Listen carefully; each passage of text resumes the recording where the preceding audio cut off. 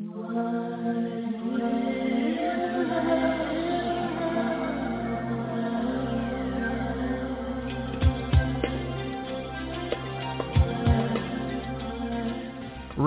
from the leading edge of humanity's consciousness evolution since 1997, this is News for the Soul, the #1 life-changing talk radio show in the world, according to Google, AOL, MSN, Alexa, and YouTube, and home to the largest totally free life-changing media library in the world. In its 13th year of broadcasting, News for the Soul is syndicated on the air, on the web, and beyond, and found online at newsforthesoul.com. Now, here's your host, the one News for the Soul listeners are calling the Oprah of the Internet, Nicole Whitney.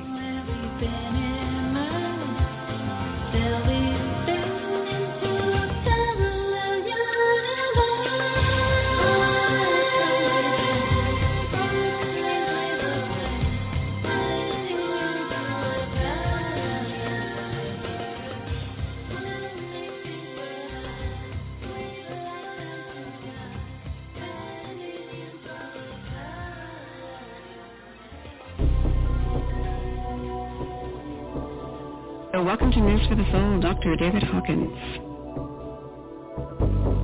This is Dr. Hawkins. Hi, Dr. Hawkins. How are you? Fine.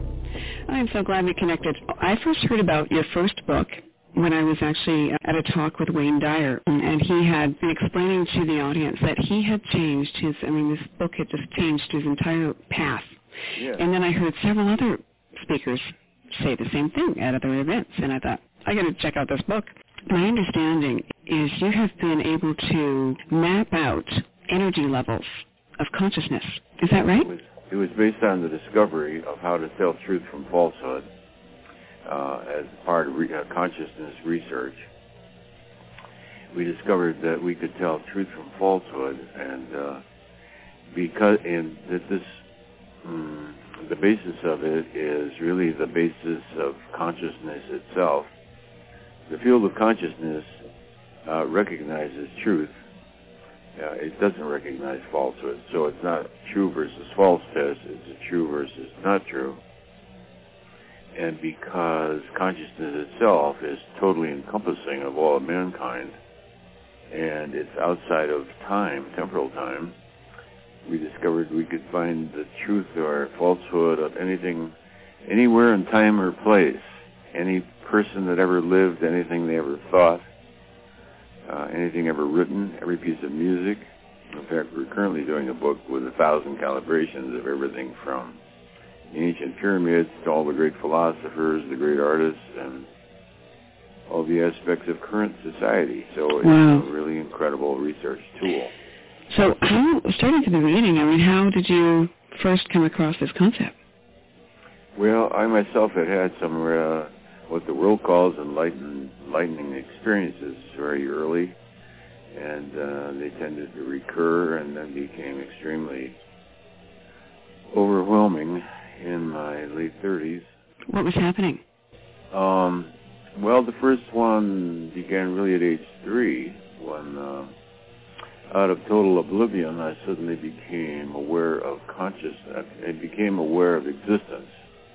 I had no verbalization for it, but there was a non-verbal awareness of existence, and instantly up came the fear of non-existence. If I exist, then it could have come about that I might not have come into existence.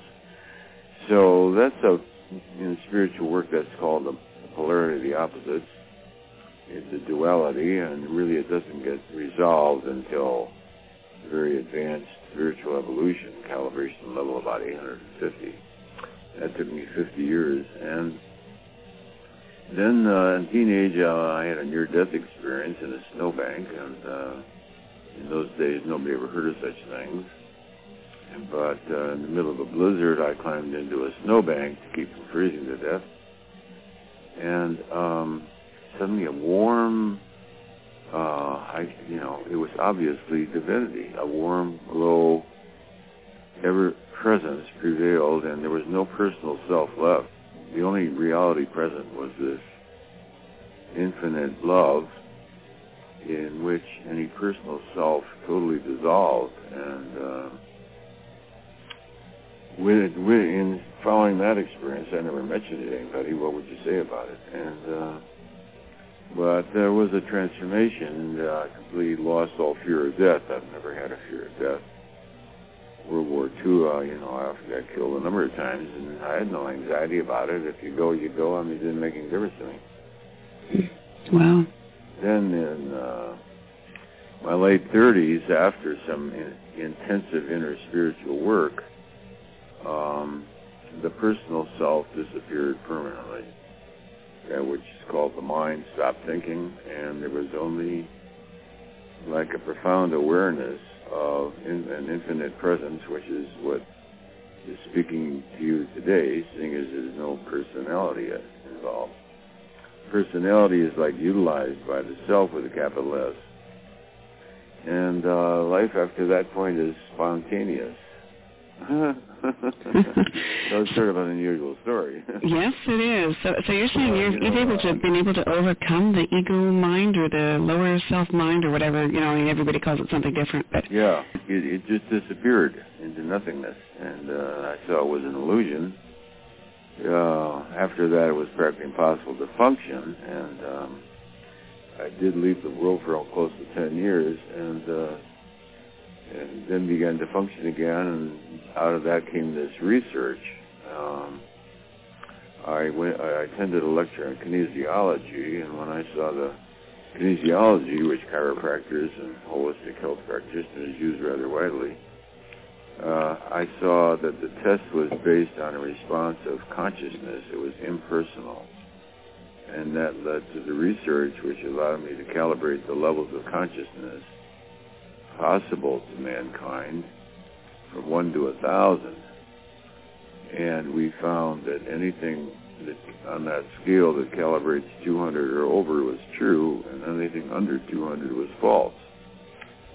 And that which is over 200 represented power, and that which is under 200, which is detrimental to life, represents force. So that was a staggering discovery. That plus the fact that you could go anywhere in time and calibrate anything. So I guess defining what you mean by power as opposed to powering over, you mean sort of self-empowerment or true power? No, their qualities are different. You might say that power really relates to an energy which requires energy. Power, in other words, force goes from here to there, like a bullet shooting. Mm-hmm. Goes from here to there. Of course, force then creates counterforce, so that one cannot really accomplish great things in the world by force. Power is more like gravity. Gravity doesn't go from here to there. Gravity gives out energy, sustains everything within its field. So power is more like a field, and force is more like physicality within the field. But the real power is coming from the field. So when there's resistance, that's force. Well, spirituality has to do with context, which is the field, and the ego has to do with more force, emotional force, which is the content. So it led to the realization that the reason man can never arrive at what is truth, or how do you know truth, is because he didn't realize the difference between context and content.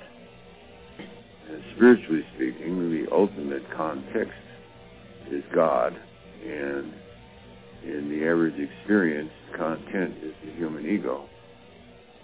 So that was, like redefining what is the problem. Yeah. How did you come to set a value for things? How did you get to that level? Setting a value for certain levels of power or force or different energies. Oh, yes, how to get a calibration. Well, we, by trial and error, ended up with an arbitrary scale of 1 to 1,000. It's actually a logarithmic scale. But you can say, in fact, anybody can set up their own scale. You can set up your own scale from 1 to 100 or 1 to 1,000,000 or whatever you want. And then you say, well, if everything in the universe that ever existed is, goes from 1 to 1,000, then where is the Statue of Liberty? Over 100, 200, 300, 400, and then suddenly you get a definition. And this is through the muscle testing, the kinesiology muscle testing, where your arm stays strong or goes down, right? Yeah. So what we mainly said was, if everything goes from 1 to 1,000, what number is truth? We got 200. So on the published map of consciousness, 200 is the level of honesty and integrity. Honesty and integrity. Critical balance point. Above it, everything makes you go strong. Below that, everything makes you go weak. Now, so from that point, once you've defined a number, you're then testing everything to see where it factors in on the relative points of the scale, and using kinesiology. So how does it factor in, like if you know what you're testing? I guess we should actually describe how kinesiology works first before I ask that question. How does that work? Well, the way it's generally used throughout the world is with two people. Some people can do it by themselves by making a circle of their middle finger and their thumb and holding that circle, and then using their left hand, making a hook of their forefinger, trying to break that circle. When you hold something in mind as positive, the whole musculature of the body goes strong. The acupuncture system instantly recognizes truth, and you go strong. When confronted with falsity, much like an amoeba backs away from poison, the body instantly goes weak. Now, this weakness is transitory, very quick response, and the acupuncture system quickly rebalances itself. So to do the test, then, or what we do is two people. I ask the questions, and my wife will hold her right arm out parallel to the ground, and I press down with two fingers on the wrist of her extended arm, and I tell her resist. Okay, so the way I'll do it is I'll say, this radio program is integrous, resist. And if it's integrous, the person stays strong. If they're non-integrous, she goes weak, and we cancel it and tell them we can't talk to them. So did you test us? Yeah. So okay. Actually, the calibration comes considerably from intention. So we found to get accurate results, the two people doing the test themselves have to be integrous. Their personal level of consciousness has to calibrate 200 or over. Well, see, that was going to be my next question, is how does that factor in what they want the answer to be? Yeah, okay. So they both have to be over 200. And the intention of the question itself has to be integrous. So you can't use it to, like, make money on the stock market, because that intention would be coming from the solar plexus, gain, profit, money, etc. So one has to have a certain purity of intention. In other words, you're asking the question for the purpose of knowing the truth. So we discovered that the personal beliefs of the people doing the test have nothing to do with the response. That the response is impersonal. With this can be proven in a couple of ways. One is you don't have to tell the second person what you're holding in mind, and I often do it that way. I'll say, what I'm holding in mind is over 200, and her arm goes strong. It's over 300, arm goes strong. 400, arm goes strong. 440, arm goes strong. 450, she goes down. So, yeah, what I'm calibrating is probably around 445, maybe a book title. So they don't have to know what it is? No, so, the other person doesn't even have to know what it is. Also, the answer you get may be quite contrary to what you believe. And so I always say don't do the test unless you're willing to accept whatever that answer might be, which means you have to be dedicated to knowing the truth rather than affirming some positionality. So definitely not being attached to the outcome. Yeah. In other words, you have to be more devoted to truth. In other words, you have to be devoted more to God than you do to the ego, because the ego has positionalities. Right. You know, a lot of people write me letters and they say, please calibrate this, that, or the other thing.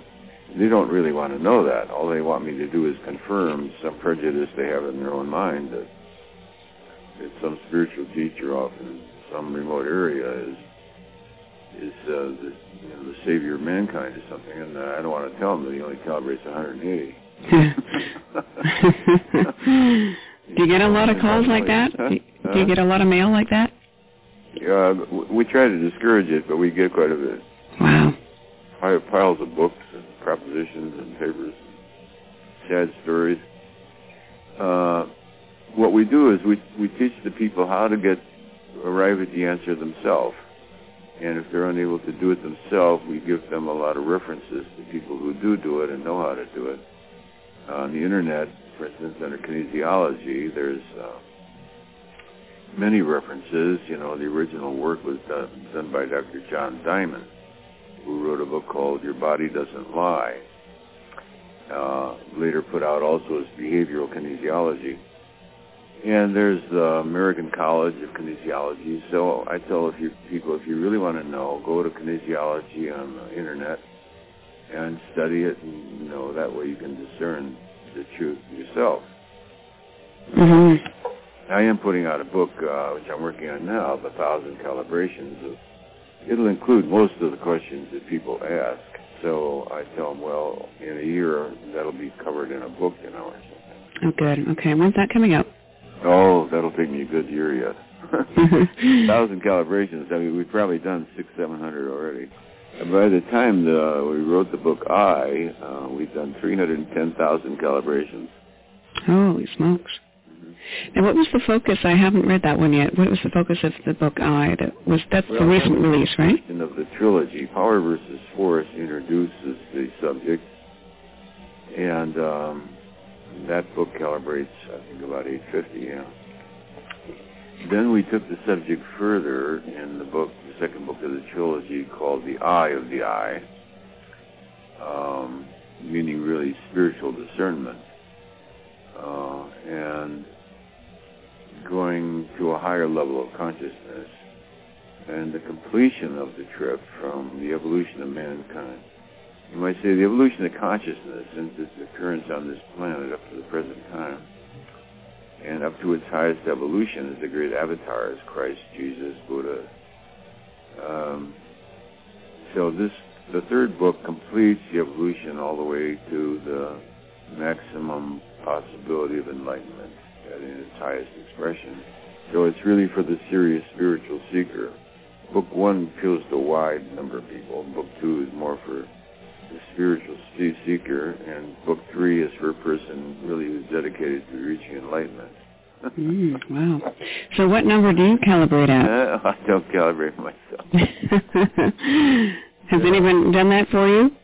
Oh, God, they always do that. Any idea where you're at, roughly? The book always reflects the writer's level of consciousness. So the calibration of the book tells you what the level of that consciousness is. Mm-hmm. And the book was? I think Eye of the Eye was, let's see, Power versus Force was 850. Eye of the Eye was 970. And I is 999.7. Oh, my. Well, that is high. When you tested our show, I'm curious. I'm curious, when you tested our show, what number you got there?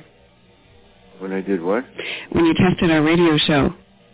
Oh, we just ask if they're integrous or not. We okay. Calibrate the level. Okay. It's usually in the 400s because an interview show has to be done by somebody intellectually aware, capable.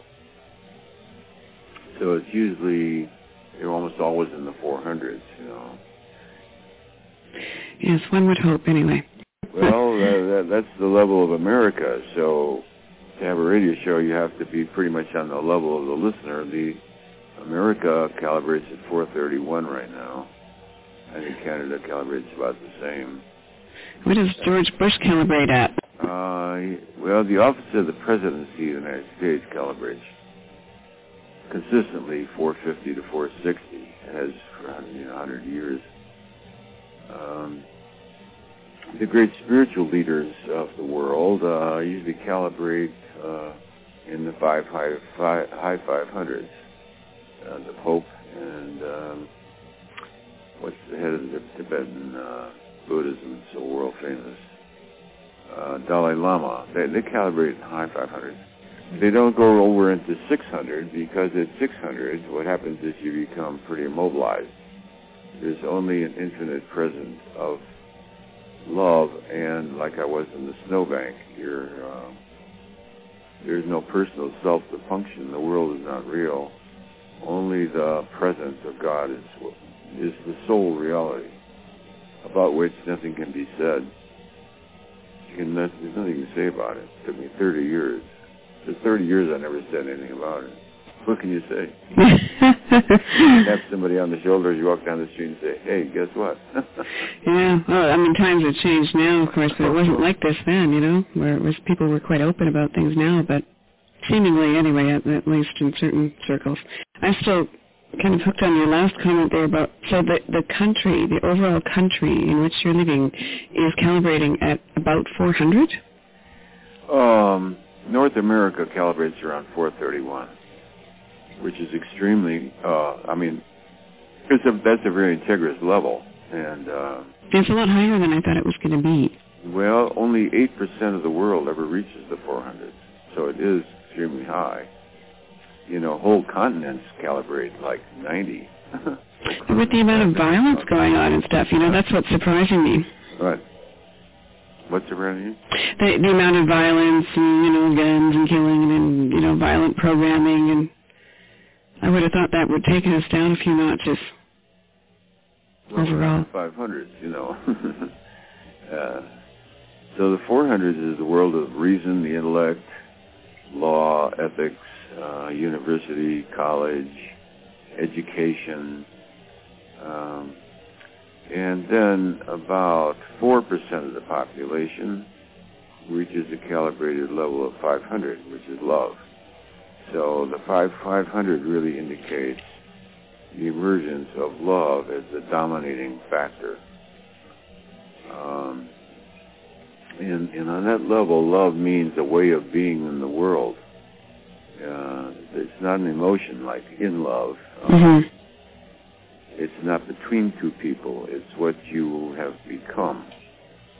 And by consciousness level 540 is reached only by 0.4% of the world's population. And that's a level of unconditional love. Unconditional love means as a person assassinates you, you bless them and say, thank you, brother. Yeah, total law of allowing there. That's a big one to get to. Yeah. And then at 600, as I say, that's the traditional level of true enlightenment. Most people don't function in the world after that. The majority at 600 becomes silent, and you don't have to stay with your body, by the way. At 600, it's quite, you have permission. There's a standing permission to leave the body. There's no obligation at all to either leave it or not leave it. And the power to choose at 600, eh?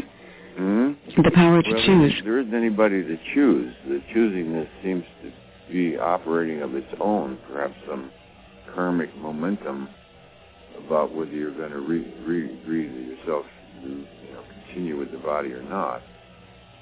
I remember being in that state one time in which that state recurred, and it was in the presence of someone else, and I realized that if I didn't reactivate the body, he would think I died. That was my father. And then I saw he would grieve because he believes in death. Well, in those states you realize no death is possible. But he would grieve, and so I breathed again. Wow. How old were you then? Oh, teenage. So no one else knew what you were going through in that age, eh? There was no one to describe it to. Near-death experiences were never heard of. The only spiritual literature I knew of where it was religious in nature, the experiences of the saints. Anyway, it totally transformed the personality. It was never the same after that. What other people take seriously seemed always to me as a joke. Wow. So you found that you didn't get caught up in the drama of the surface level of things? Well, after some years, there is the capacity to re-energize what I guess Jung would call the persona. The personality, which is not yourself, interacts with the world, but it does so spontaneously, just like your body does that. Your body functions spontaneously after that, and you just witness it, and so does what the world would call personality. The interaction with the world, the capacity to verbalize. So to re-enter the world is not easy, and to this day it takes energy to enter into the world of form, language and verbalization and logic and all that. But one becomes adept with it. It's like focusing one's energy without, instead of allowing it to be just within. You know? Although sometimes it goes within, and I don't know what people are talking about, frankly. Kind of go into a different space for a while. Talking about. Some kind of nonsense, anyway. But I noticed the personality, one style it has is it's endlessly humorous, and the humor comes up of its own. No, I don't think of jokes or anything like that. Just the most amazingly funny things come through, and it's just a way of being in the world. You know? I'm definitely convinced that God has a sense of humor. It's an irrepressible sense of humor, and it sees paradox all the time, and that's why it's always laughing. Because it sees the paradox between the real and the imaginary, which the world calls real. You know, people will say, well, don't you worry about war and all that? Well, because from my position, life and death are all the same. It's immaterial to me. So what is your perspective of that right now? It sounds very strange. You understand what I'm saying? That life and death are all the same. Whether you have money or don't have money, whether the body survives or doesn't survive, is not comprehensible to ordinary consciousness. It sounds sort of somewhat mad, like a Zen master sort of, has the same attitude. Whether the body continues or not is really irrelevant. Why? Because the body's not who you are, and the body is obviously a product of this world. It's just a part of the evolution of the animal kingdom, and so it's sort of like a pet. Instead of being me, it's a pet, Everywhere I go, this body follows around, so I've gotten used to it all these years. That's a good way of looking at it, yeah. Well, we have a lot of conversations like this on this show, but I mean, this sort of reframes it in an interesting way. Mm-hmm. We should actually give out a website. We've got a link on our site, actually. People can actually find your books on our site and website and all of that. But do you have a particular one that you want to give out, any contact information? Well, there is one that has what people are looking for. It's called www.veritas, V like in Victor, ERITAS, pub.com. www.veritaspub.com. Okay, so they can get more information about your latest work there and everything? Yeah. Perfect. I don't know how to work a computer, but that's what it says on the computer. Well, that's what I wanted to ask you, too, is what is your perspective of what's going on with, this war on terrorism and global sort of upheaval. Well, I am, in fact, giving a lecture on this coming Sunday on spirituality and one's relationship to the world. And the world, as it is hitting the headlines right now, has to do with war and peace, etc. And what are the sources of war and peace? Well, my understanding of it is somewhat different. Peace is the natural condition when falsehood is removed. Therefore, war is the consequence of falsehood. So the elimination of war, then, is by the elimination of falsehood. To be able to eliminate falsehood, you have to be able to tell truth from falsehood, which mankind has never been able to do. The consciousness level of mankind stood at 190 all these centuries, the last 1,000 years or so, which is below truth, because truth is at 200. Then in the late 1980s, for unexplained reasons, the consciousness level of mankind as a whole went from 190 to 207. Well, 207 is a totally different ballgame from 190. At level 190, greed and victory over others and all these kinds of things are excused. And when I grew up, you were supposed to be a success. Business was not constrained by ethics. They say, well, business is business. And outright dishonesty. I can remember I was interviewed for a job where I was supposed to sell something that I could see would be, non-integrous, and the sales supervisor said to me, well, look, if you don't get their money, somebody else will. Well, at 190, that makes sense, doesn't it? At 207, you say, you begin to realize that, you're answerable for non-integrity, and it's no longer acceptable. So the world now is going through convulsions, because coming from 190 to 207 upsets everything. So you could look at the totality of mankind as though it were one person. And you might say war is like an appendix that's about to rupture. So it's a bit of a purification, cleaning house? Well, I got that Bush's intention was to take out the appendix before it ruptures and gets worse. That's what I got was his conscious intention, which he has sort of stated many times. He said, I took an oath of office with my hand on the Bible to protect the lives of the citizens, and it is my duty to carry that out. So I would guess, within his own understanding of integrity, he is doing what he considers to be integrous.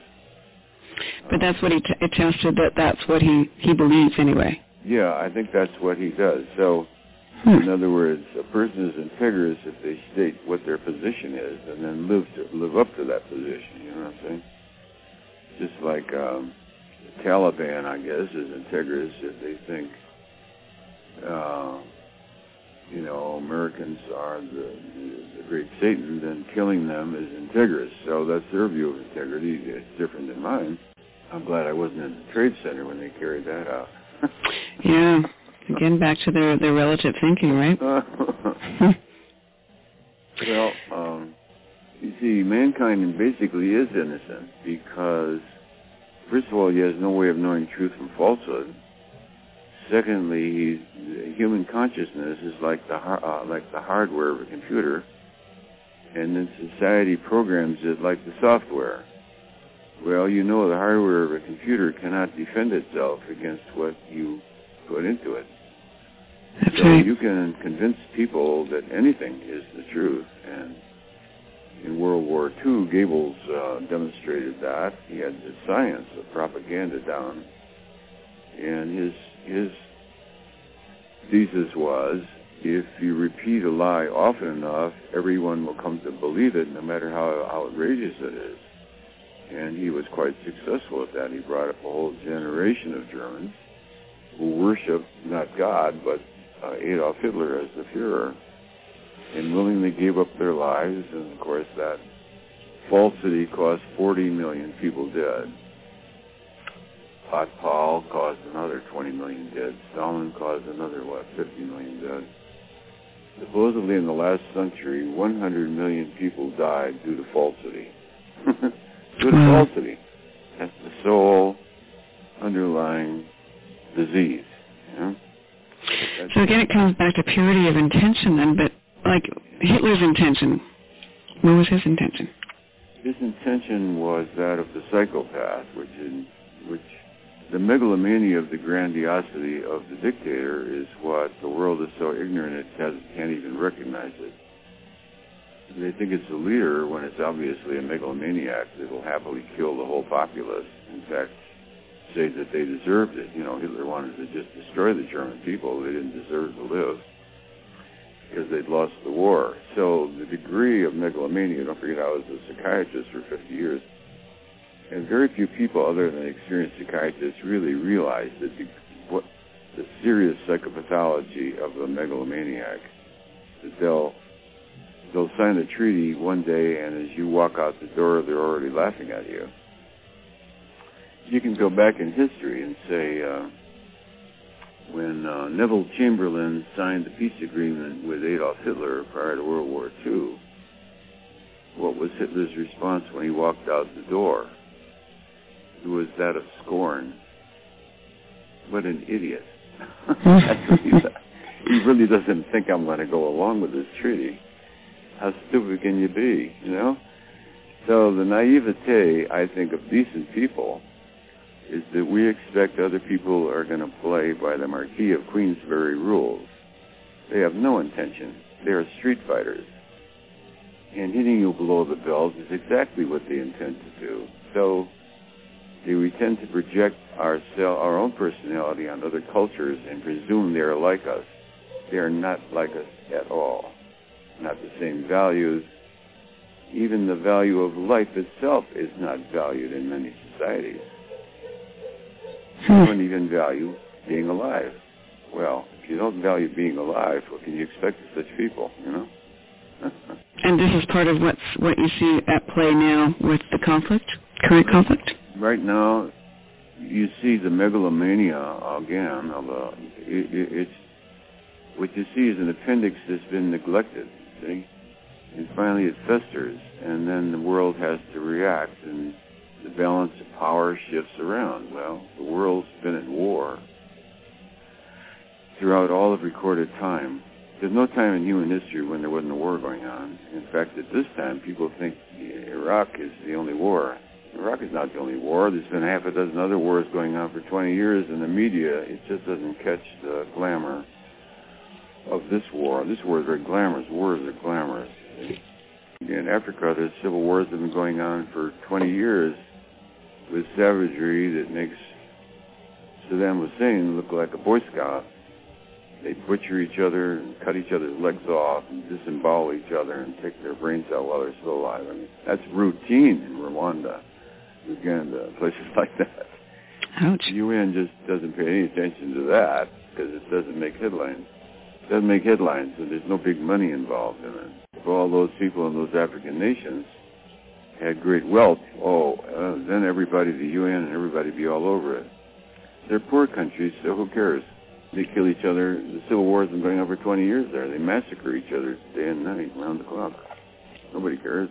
Have you ever worked out what the calibration is of the mainstream media? Yeah, it's in the 300s.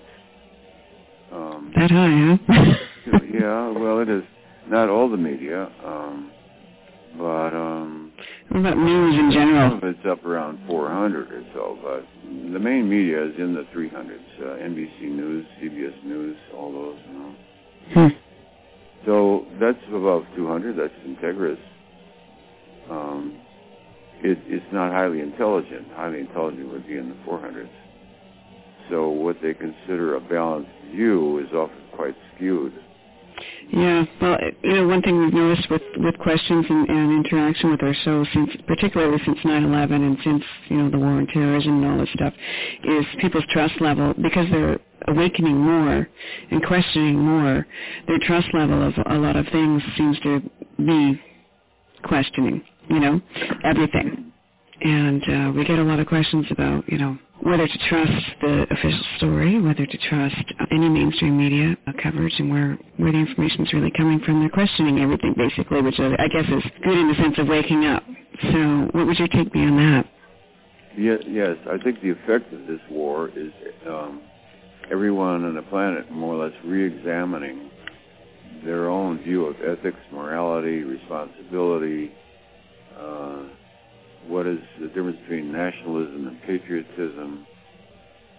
I think everybody's sort of re-examining their values. It's like a confrontation, a moral confrontation. Mm-hmm. And therefore, it certainly has a certain therapeutic value. And in crisis always forces people to re-examine their values and goals, the meaning of life, and what they're willing to die for, if anything. Yeah. Or what they're willing to have other people die for, usually. Mm-hmm. Yeah. I remember one woman, I'm being interviewed on television, and she comes out of some revolutionary cause, and a lot of people have died. And so the commentator said to her, well, what about all the people that died? She said, well, some people have, that's just the price of the cause. Because she meant her cause. The cause that she was championing. And whether all the people who died wanted to die for her cause is another question, Isn't it, though? So how do people take this into, what's the first step for people listening as far as applying this application, power versus force, into their lives? Be aware that, number one, the human mind is incapable of telling truth from falsehood. That, first of all, is a confront to the ego, because everybody's ego thinks they can tell truth from falsehood. However, when you calibrate the people on this planet, you find that only 20% of the people are above 200. 80% of the people on the planet calibrate below 200, which is below the level of integrity, meaning they are run by desire, fear, loss, greed, get-evenness, being right, winning. It's really the minority of the people on the planet that hold the humanity together. And, of course, the reason they do is because they're so far more powerful. So when you calibrate these energies, you're calibrating levels of power. People at the bottom are very destructive and more numerous than people at the top. But the people at the top have more power in that their consciousness tends to dominate the field. So people who are dedicated to peace, sincerity, compassion, love, charity, they radiate into the world an energy field which counterbalances thousands of people who are thinking negative thoughts. The negative thoughts are weak. They're weak by comparison. So all you need is one field of gravity to hold the whole universe together. So those elements in society which uphold truth then tend to counterbalance so that the world doesn't disappear into self-destruction. We're close to it.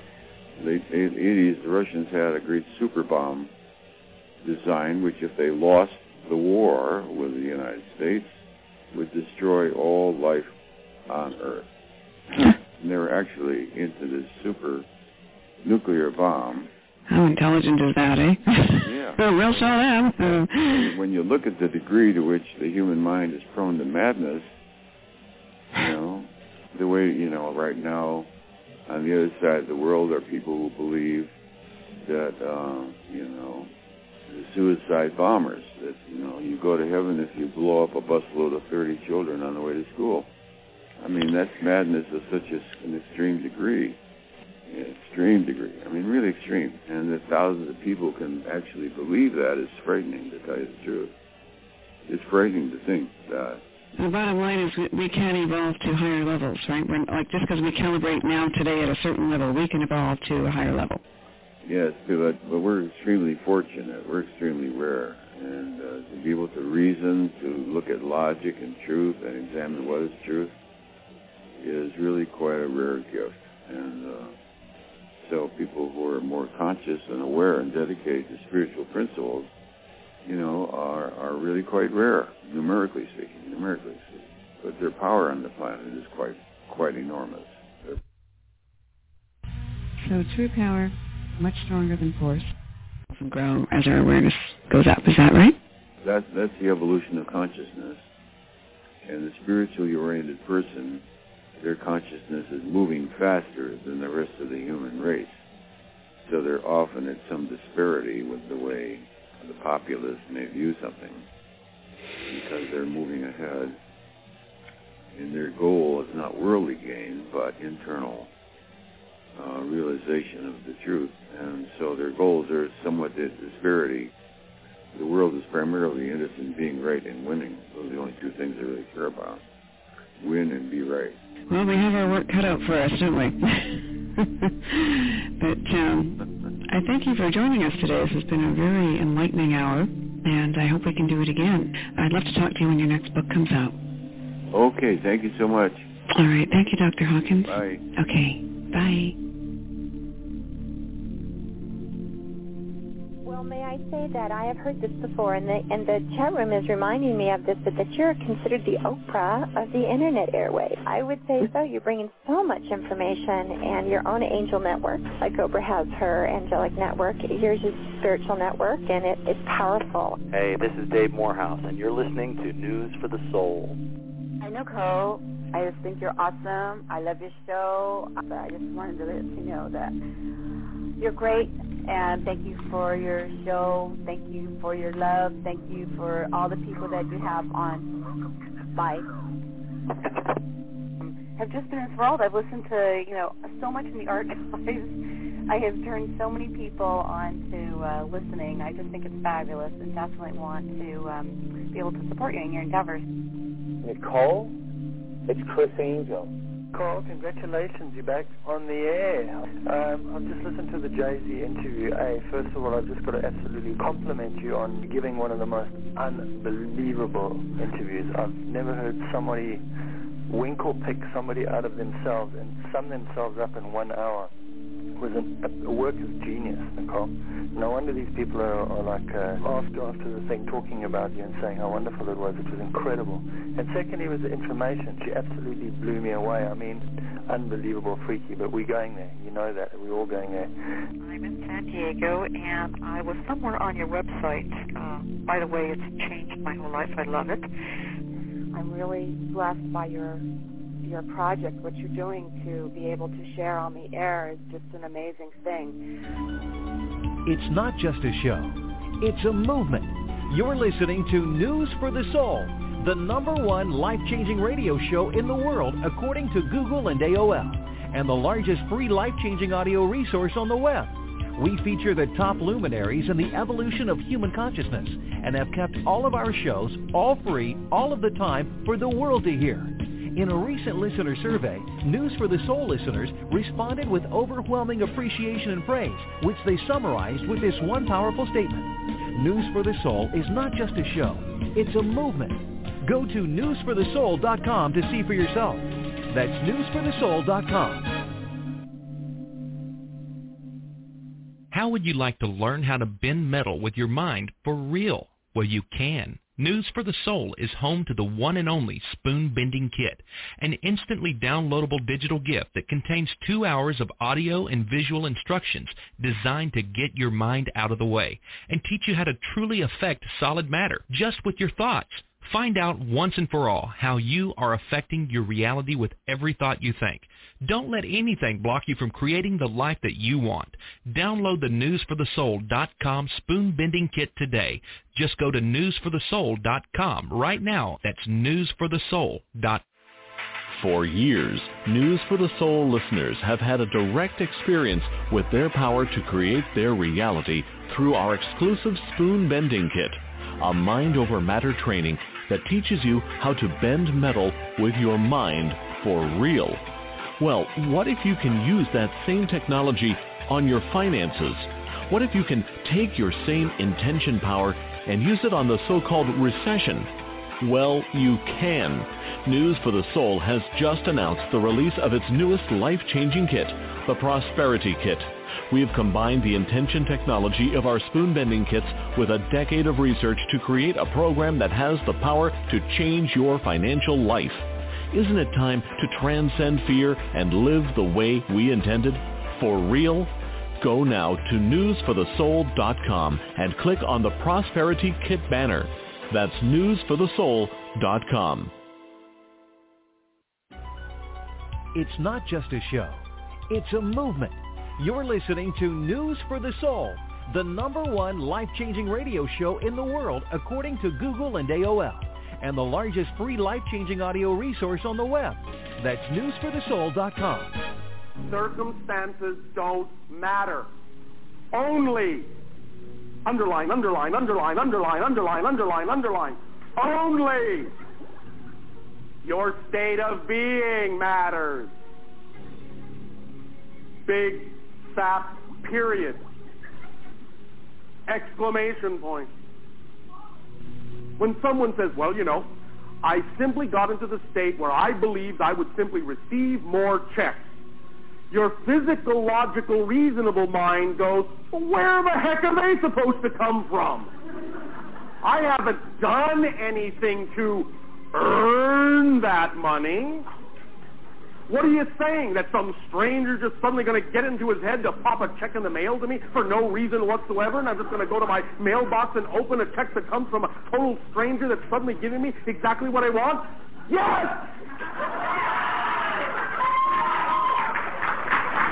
Yes, that is what's being said. When you stop needing it to make sense, then you'll make dollars.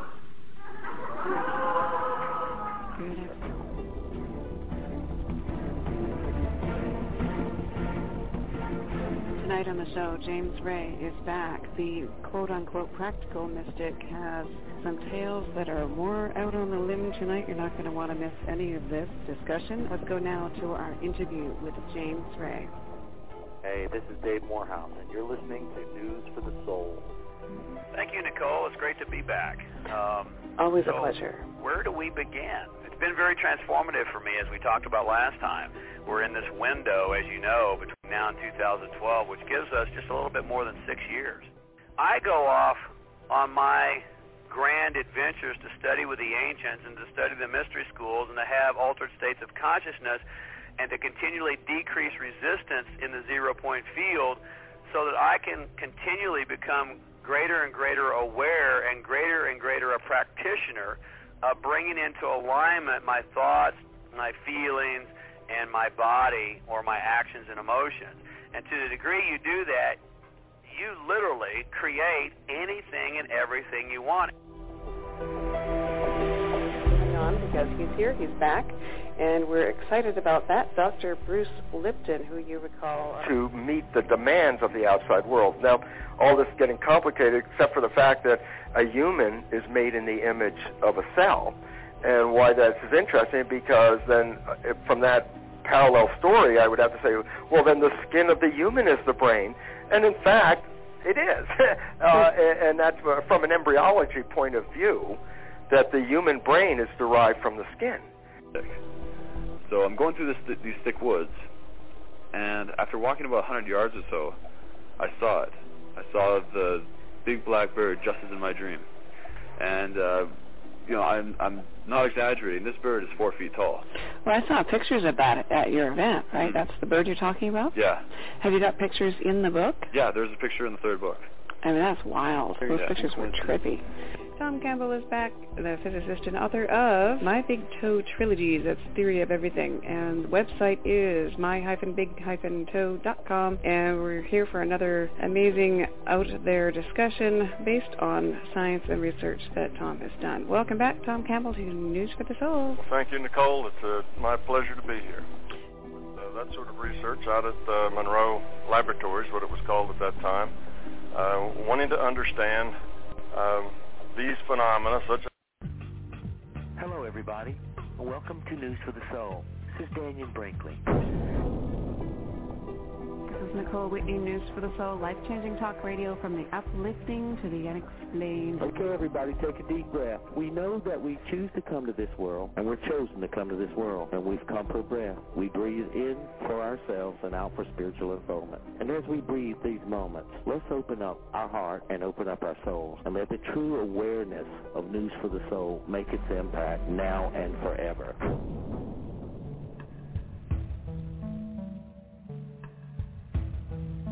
Good afternoon, good evening, everybody. I'm Nicole Whitney, and it's News for the Soul time. We're live, and that is life-changing talk radio from the uplifting to the unexplained. Definitely, we should have both of those ends covered today, because we're talking about death, well, near-death experiences. And to do that, we're going to be bringing on our guest for the hour, Dr. Jeffrey Long of the Near-Death Experience Research Foundation.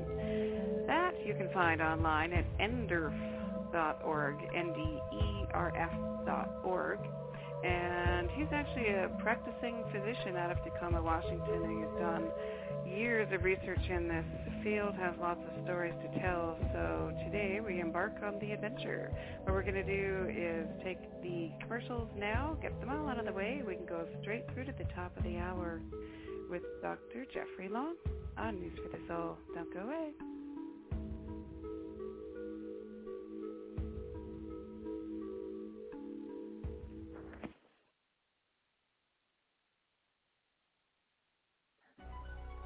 It's not just a show. It's a movement. You're listening to News for the Soul, the #1 life-changing radio show in the world according to Google and AOL, and the largest free life-changing audio resource on the web. We feature the top luminaries in the evolution of human consciousness and have kept all of our shows all free all of the time for the world to hear. In a recent listener survey, News for the Soul listeners responded with overwhelming appreciation and praise, which they summarized with this one powerful statement. News for the Soul is not just a show, it's a movement. Go to newsforthesoul.com to see for yourself. That's newsforthesoul.com.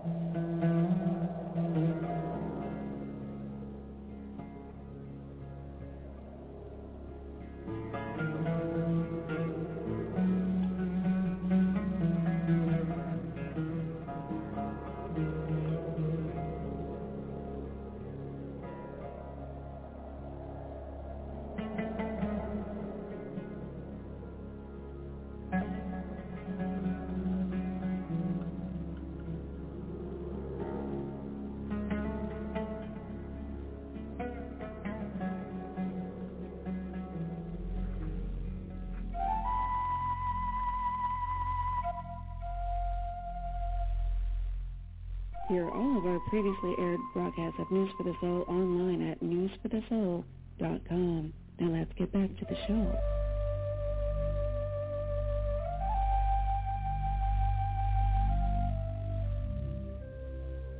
And we're back. I'm Nicole Whitney, and this is News for the Soul. We're live. Life-changing talk radio from the uplifting to the unexplained. I think we've got it covered. And I think we've got Dr. Jeffrey Long on the line now. As we mentioned before going to break, we're talking about near-death experiences on News for the Soul. Now, Dr. Long has done extensive research. You can find him online at nderf.org. And let's welcome him on and start the adventure. Dr. Long, welcome to News for the Soul. Well, it's my pleasure to be here. We've got a lot to talk about, believe me. We do. Well, this is one of our favorite topics here because, of course, it's one of the most fear-generating topic, for the mainstream kind of world. And you've done a lot of research as far as what happens potentially after we die. So I want to start kind of how you got into this, what drew you to doing this work, this research. Oh, absolutely. And that's a really good question. Here I am, a physician, and from all of you that have interacted with physicians. We're very evidence-based people. We tend not to believe things that are outside of reproducible, everyday, somewhat narrowed reality type of thinking. And yet here I am as a physician that is studying extensively near-death experience. Well, the way I got started actually is quite interesting. Many, many years ago, I had an experience that literally rocked my life, and we could get into that if we have time, but it led me to understand that there's clearly something going on outside of everyday normal reality, and I understood that deep down to the soul at that point in time. And it was actually 4 years later that I understood that it was a spiritual experience. And so that got me to thinking, what does that mean? What do I mean by a spiritual experience? What is that greater reality? What can I really learn? And so part of that journey, part of that search led me to develop the Near-Death Experience Research Foundation. And so I set up a website. It's nderf.org, and the sole purpose of that website was for people to share experiences where they nearly died and had an experience that was dramatic, where they were lucid, that occurred when they were unconscious, which should be medically inexplicable, and yet happened. And I wanted to learn from that. I wanted to, I guess you could say early on I was somewhat selfish. I wanted people to share and basically extend themselves so that I could learn, and that was over 10 years ago. At this point in time... Can you give us the nutshell version of what happened to you before you move forward so we can kind of relate to your adventure there? Oh, absolutely. It was one of these dreams that is absolutely not a dream. It was really more of a vision. That the technical term, as I've grown now after having thousands of people share their experiences with me, it was a true vision. As part of this vision, I saw a very mystical light that was unlike anything that could possibly exist on Earth. And then as part of that vision, I absolutely died. I don't think I died, maybe died, possibly. In this vision, I understood that I died. And as I was coming back towards earthly reality, it came to the point where basically a same sense that I'd had with prior dreams that came true, that I understood were real, happened, but 10, 100 times more fold than I'd ever experienced before. And so I really understood that this was a real experience. And there were some other things that were highly collaborative to me at the time. Understand, I'm a very evidence-based physician. I treat cancer. I can't afford to let false hope or wishful thinking guide my evidence-based decision where people's lives literally depend on it. And so it was the same soul search here. It had to be that same type of reality, that same type of profound, deep understanding that this was real before I would even start the search. And boy, believe me, after that experience, I was ready to start the search. So you put the website together and started searching just over a decade ago. Mm-hmm. What kind of, how did you start collecting the stories? Well, I was curious. After a period of many, many years, I came to understand that I had a spiritual experience and that there was something more going on in the universe than you could necessarily measure or objectively quantify by every scientific tool that I had been taught my entire life, that there was much going on in terms of us as beings than I had ever been taught in medical school. And so as part of me learning that, I turned to the greatest mentors that I possibly could, that being people that have actually had near-death experiences. So in August 1998, I set up the Near-Death Experience Research Foundation on NDERF, and that was the beginning of the journey. And what did you start finding out? Well, I was open-minded. I've always, thank goodness, tended to be open-minded and be very evidence-based. So the evidence had to lead me to my conclusions that I have today. And the evidence that I was relying on were people sharing those most exceptional experiences that they'd ever had in their life, near-death experiences. I didn't know what I would find when I first put up the website. In fact, it actually wasn't, although I started in August 1998 with the website, it wasn't until December 1998 that I could download our first batch of 22 people that miraculously had found my website, even though it was not highly ranked in the search engines at that time. And downloaded it and said, well, teach me, show me what you have seen, share what you have seen through your own eyes with what you can share with me in words. And I was blown away. I was absolutely astounded. There was no doubt immediately after reading even less than the first 2 dozen people that ever shared with me, that clearly something can happen at the time of death. You can have, even while unconscious, even while clinically deaf, you can have these types of highly lucid, organized experiences. And I was astounded, intrigued. Even back in 1998, there seemed to be an amazing pattern to these experiences. I was astonished, and I wanted to learn more. So I encouraged people to continue sharing on the website. And now today, 1,600 people have shared near-death experiences. So now I've learned, shall we say, one heck of a lot more.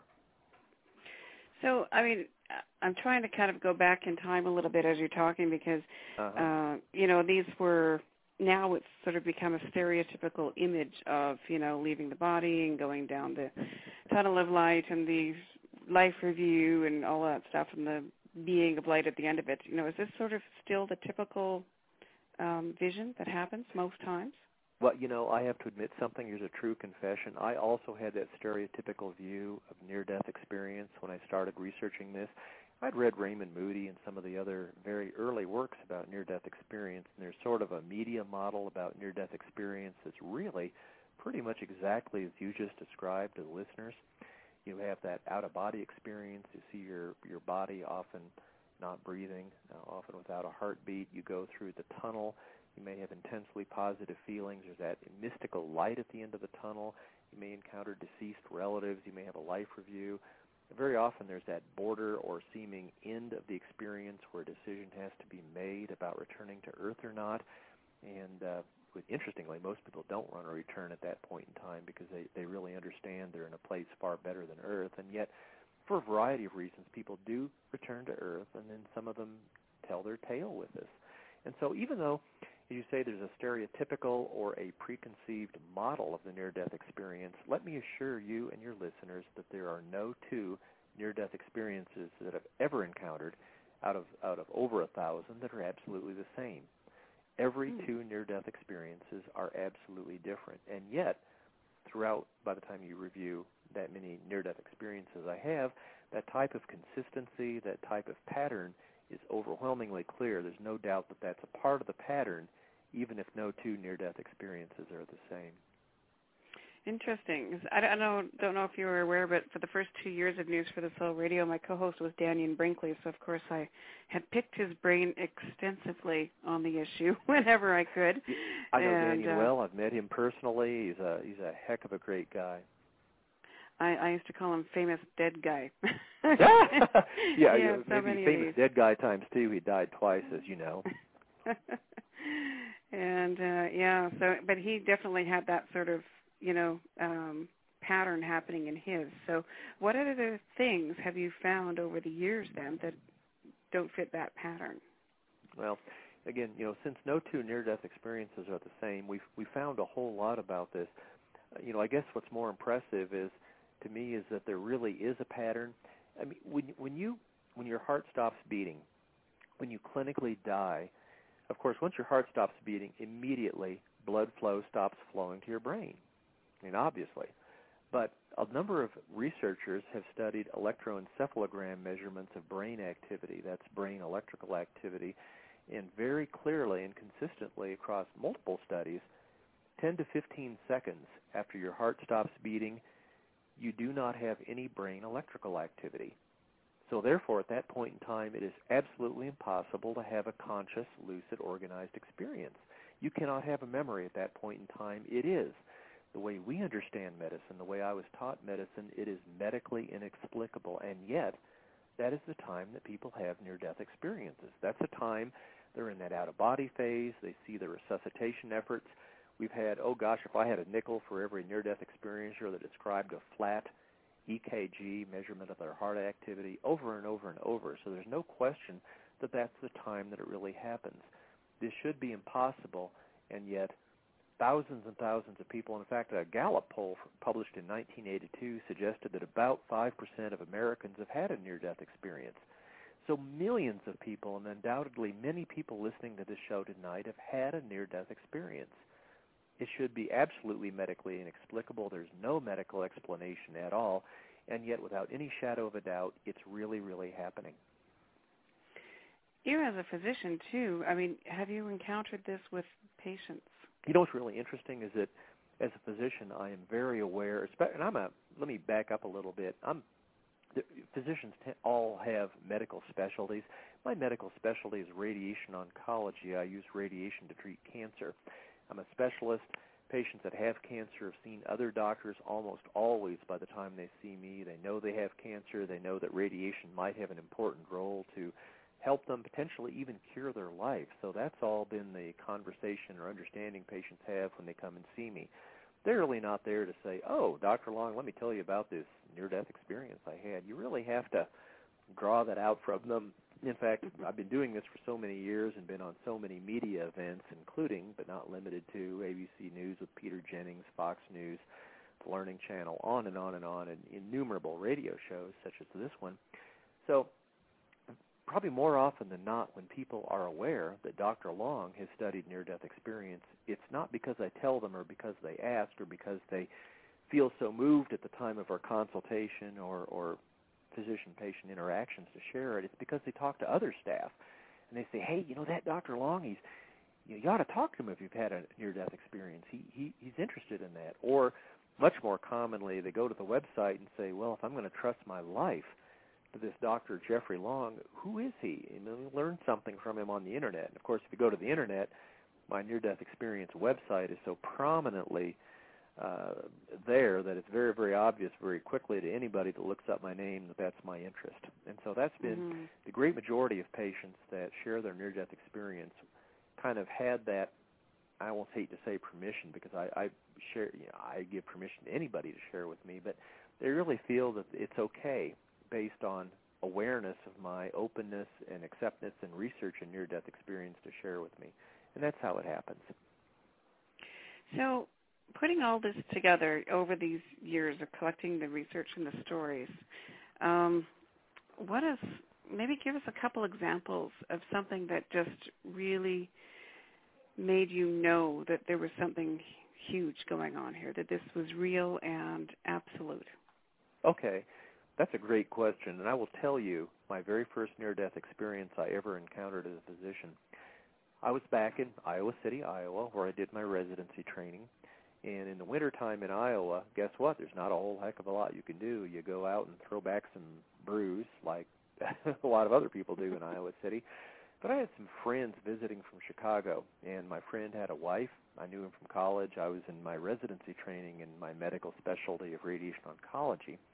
And my friend's wife was there, and she was just flipped off that she had had an allergic reaction while she was undergoing an operation and coded and died on the operating table, and that was all she said. Well, I said, huh.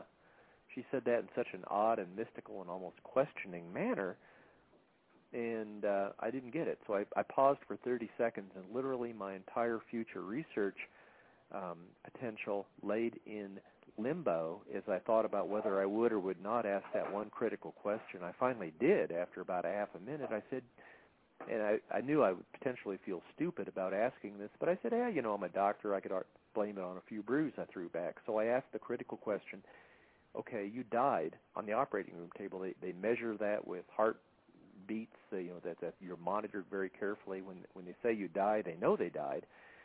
So you died on the operating room table. Did anything happen after that? Did anything possibly happen? And, I thought that was stupid. I mean, you're under general anesthesia, so you can have no memory during that time, right? And you have a cardiac arrest. Remember I said in 10 to 15 seconds your electroencephalogram goes flat and you can't have a memory, right? So you have two independently functioning reasons why she could not possibly have had an organized memory of what happened next. But I asked, and that was the most significant, profound, and meaningful question potentially I've ever asked in my life. And she said immediately after I asked it, well, yes, I do have a memory. I do have a recollection. She had what's very typical of near-death experiences, even though she had absolutely no possible reason medically for her to have an organized memory at the time, she believed me she did. She had a classic out-of-body experience. She saw the frantic resuscitation efforts going on. Now, her near-death experience was amazing in the fact that her consciousness drifted from that point out of body outside of the operating room into the nursing area where she had been an inpatient at the hospital, And from that vantage point, she could see and hear what the nurses were saying at the time she was clinically dead, under general anesthesia, and being resuscitated far away in an operating room. And if that doesn't boggle your mind, it should. Mm-hmm. And she was right. I mean, she later confirmed everything she saw. Went through and, a tunnel, I've heard a lot of light. stories like that where people went into other rooms or confirmed things that they couldn't have known, Sure. that were going on while they were out. We've heard a lot of those stories, so that certainly gives absolutely. you pause. Including from Danyan. Yeah. I mean, everybody needs to take a step back and say, even though you've heard those stories, take a step back and understand that is absolutely, impossible is an overused word, but if you're under general anesthesia, if you have no blood flowing to your brain, to have a highly organized conscious experience where your consciousness is outside and far removed from that area, and furthermore, if your observations are absolutely later proven to be correct, that is impossible. And that's exactly what I heard on my first near-death experience. That's what I heard relayed to me. And I said, and then she went through the tunnel and had a life review and, met all sorts of deceased relatives and very, very intensely positive, pleasant emotions as is typical of near-death experiences. And I said, this is incredible. I said, if that is true, if upon hearing my first near-death experience, hearing what undoubtedly your listeners have heard in the past on this show, if that's really true, then that really changes my view of the universe. And that's what led to me developing my near-death experience website and learning more about it and basically trying to nail down, is this true or is this not? And that's been my journey for the last 10 years.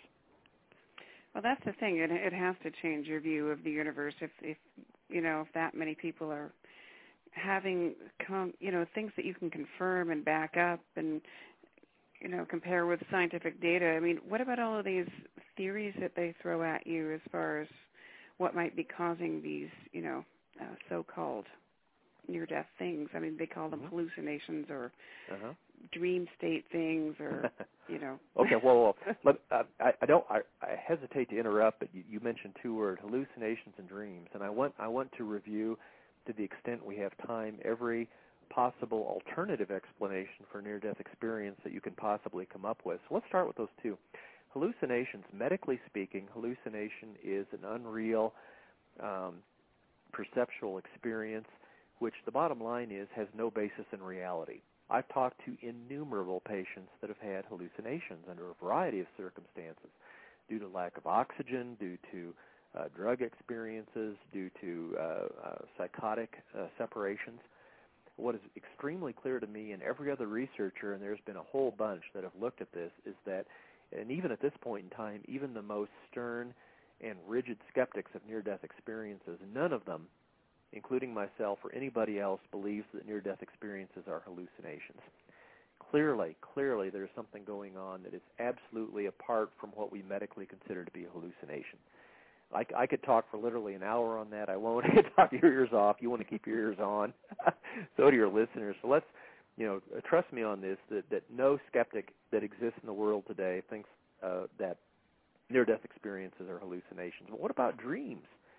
You've had dreams. I've had dreams. Every one of your listeners has probably had a dream where they had some type of a remarkable, dramatic experience. They may have felt they were in a different world. I mean, mammothly different from everyday earthly reality. Why aren't near-death experiences dreams? How do I know? Well, let me tell you. The very first survey, when I put it up on the website to study near-death experiences, I asked the very open-ended question, was your experience dreamlike in any way? And I deliberately worded it that way because I wanted people to say, yes, it was dreamlike if it was dreamlike in any way. And that's actually biased, the way I worded the question, for people to say if it was dreamlike in even a microcosm, a fraction, a minutia part of the experience that was dreamlike. I wanted to hear about it. And do you know why I'm no longer answering that question? Do you want to know? Okay. Because the feedback I got from that was overwhelming. Virtually everybody that answered that said not only no, but hell no. It's like, don't you understand? Don't you get it? I mean, this wasn't even close to being dreamlike. I mean, virtually everybody's had dreams. So people that have had near-death experiences that shared on my website, virtually all of them have had dreams, and they know the difference. They can compare and contrast them. If they were at all similar in any way, I would expect to see some significant percentage of positive answers, affirmative answers. There were none, essentially none. Virtually everybody said no, no way, there is no resemblance at all. And so the bottom line is our work, consistent with the work of multiple other researchers, is absolutely clear. And in fact, I might add, even the sternest, most unreasonable and hardcore, bizarre skeptics of near-death experience no longer think that near-death experiences have anything to do with dreams. They don't. People that have had near-death experiences know that. They've told me times hundreds. There is no resemblance between a near-death experience and a dream. None. Absolutely none at all. Well, also you were saying if there's no brain activity at the point, you're talking about after that point, how could they be dreaming anyway? Yeah, you raise a really good point, and I'm glad you brought that up. If you have a flat electroencephalogram, which is a measure of brain electrical activity, you can't dream, you can't think, you can't have even fragmented memories. You can't have frightening, disorganized memories. You've got nothing. Flat is flat. I mean, we all watch the TV shows and the movies where electroencephalograms go flat. Well, that tells you there's no heart activity. This is an order of magnitude worse. This is no brain electrical activity. You've got nothing. You have no potential to form even the most rudimentary, primitive, disorganized thought. There is no medical explanation for any memory whatsoever at that point in time. And yet, as I said, that's when people have these conscious remembrances of near-death experiences. The near-death experiences, that's when they remember things. That's when they see themselves being resuscitated. That's when they're having these out-of-body experiences. And to reiterate my previous point, there is absolutely no medical explanation for a conscious memory at that point in time. And they come back different sometimes. Oh, do they? I'm writing a book chapter on how they come back different. You want to hear about it? I sure do. I'll bet you do. I'll bet your listeners do. Hold on to your seat, because what happens when you nearly die? What happens when you visit those heavenly realms? Why on earth do you return? How does that change you? How do you live life differently if you know that life isn't the end point? How do you live life if you know that you're not going to die, that death isn't really the end, if there's much, much more to our earthly existence than we ever possibly knew? Well, obviously that's been a tremendously significant topic to me, and as well as a number of near-death experience researchers. Now, the interesting thing is we've all come up with exactly the same conclusions. I don't want to boast, but I will a little bit, and that is our 1,600 near-death experiences we've reviewed nearly doubles, or at least duplicates, the entire prior published near-death experience research known in the history of the world. So, I'm not saying this just based on a small number of near-death experiences. I'm saying this based on the fact that I have personally reviewed, studied, analyzed, and reached conclusions from a mammoth number of experiences. And moreover, I've read what basically anybody else has written about what we call near-death experience after effects has written. And here's really the bottom line. It takes near-death experiencers after their experience a lot of time to process and learn and grow from their experience. I mean, take a step back. Put yourself in the shoes of somebody who's had a near-death experience. They nearly died. They came very, very close to death. I mean, they're physically recovering. Their body is mending. They're trying to deal with the fact and deal with their friends, family, and loved ones from nearly dying. And that's a process that takes a while. It takes a few months, usually to years. It actually takes, on the average, and this is a little bit of a startling statistic for most people, but it's been pretty well documented. It takes many years, perhaps as many as an average of 7 years, for people to fully integrate their near-death experience into their life, to really learn to some substantial degree the lessons that experience has to teach them. So what exactly are these lessons? What are we talking about? Well, first and foremost, almost all near-death experiencers no longer fear death. That should be obvious. They experienced death. They saw what happened after death. They're not afraid. In fact, they realized that it was an enormously positive, pleasant experience. They realized that our time on earth is, this isn't an end point. This is simply a step on our spiritual journey, that there is an afterlife, and it's wonderful. And in fact, it is vastly more vastly more positive than their experience on Earth, and they understand that not from faith or not from hope, but from personal experience. And so, of course, virtually none of them fear death. But above and beyond that, they have a very much more positive attitude toward life.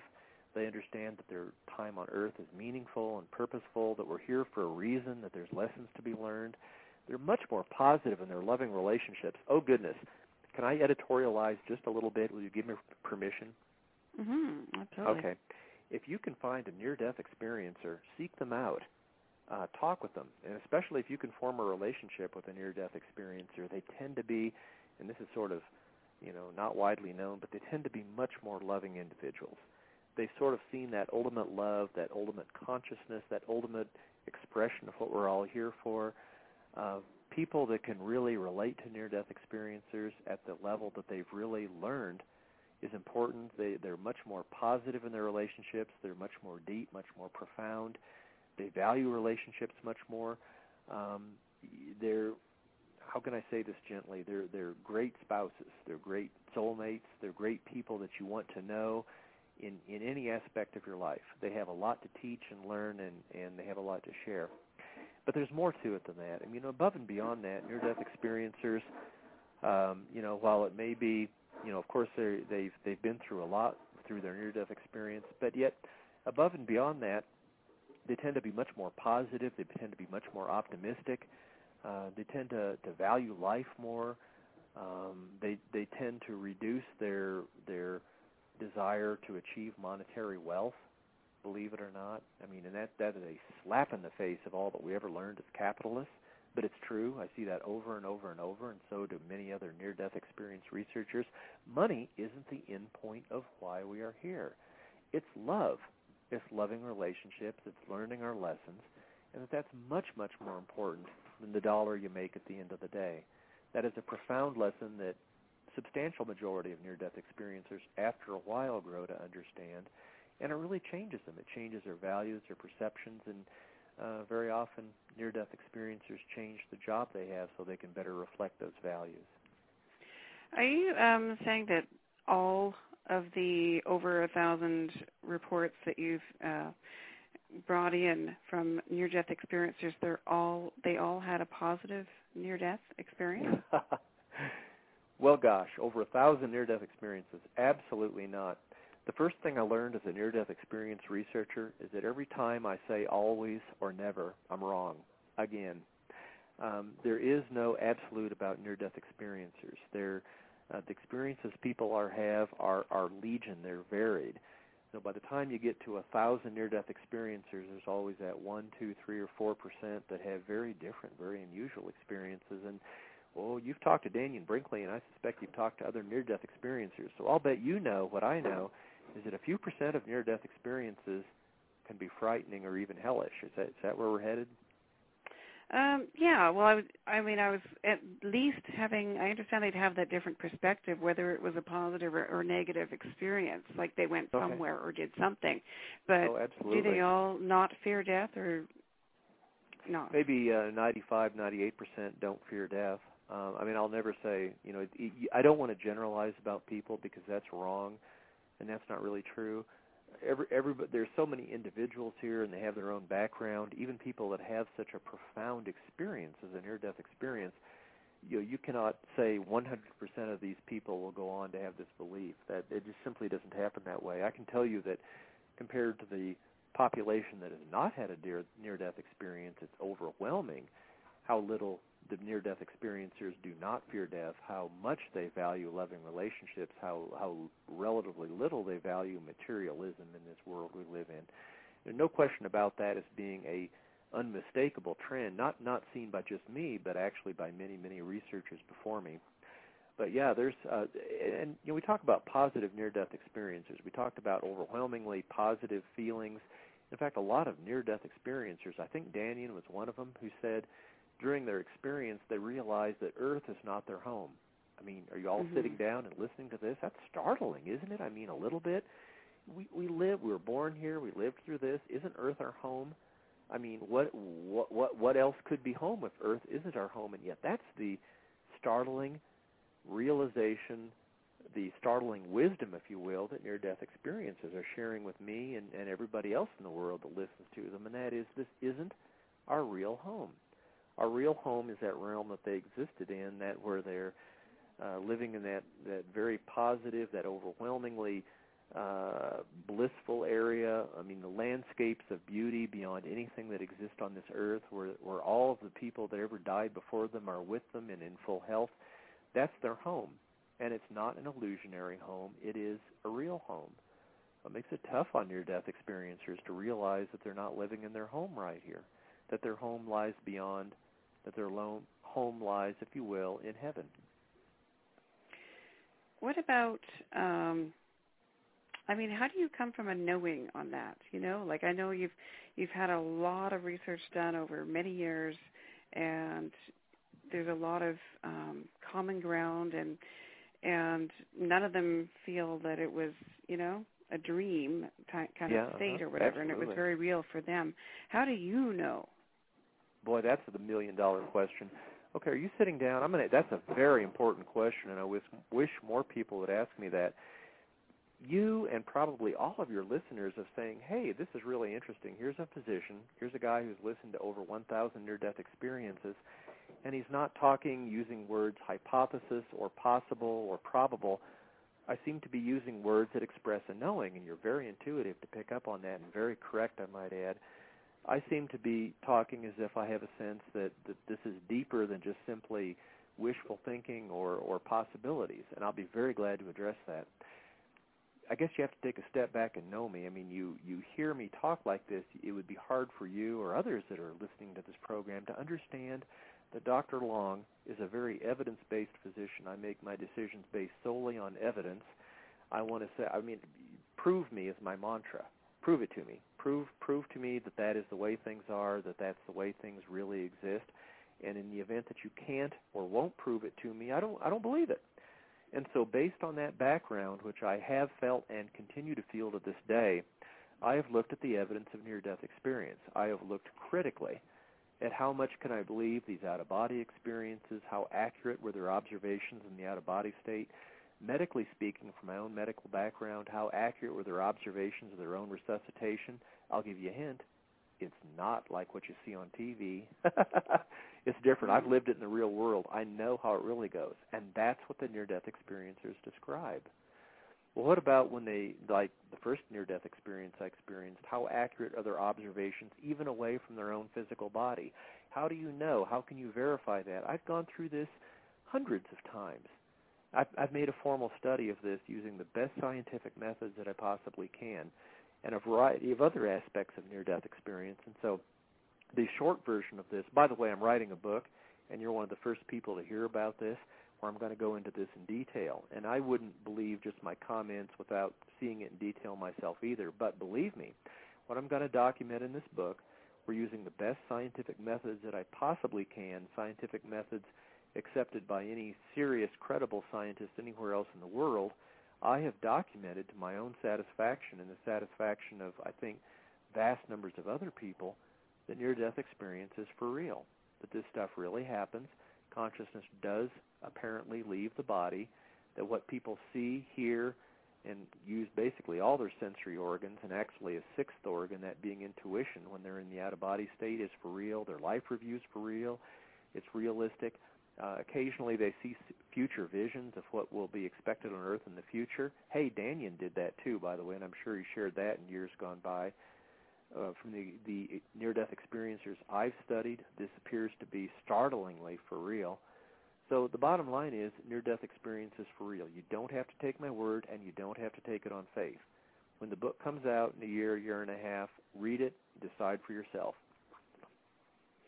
Okay. Well, we'll have to get back on the show when that comes out as well and talk some more about that. But I'll have plenty to say then. Believe me. Who do you know been dead the longest in all of these different studies? Okay, I'm going to take a step back because as a physician, I've actually had direct communications with people that have, there are some well-popularized near-death experiences where people purported that they were dead for over a day. I'm not going to name names, but I will say I'm skeptical about that. First and foremost, reality. I have talked directly with physicians who have done research articles about people that have been dead, especially children, for 30 minutes or more.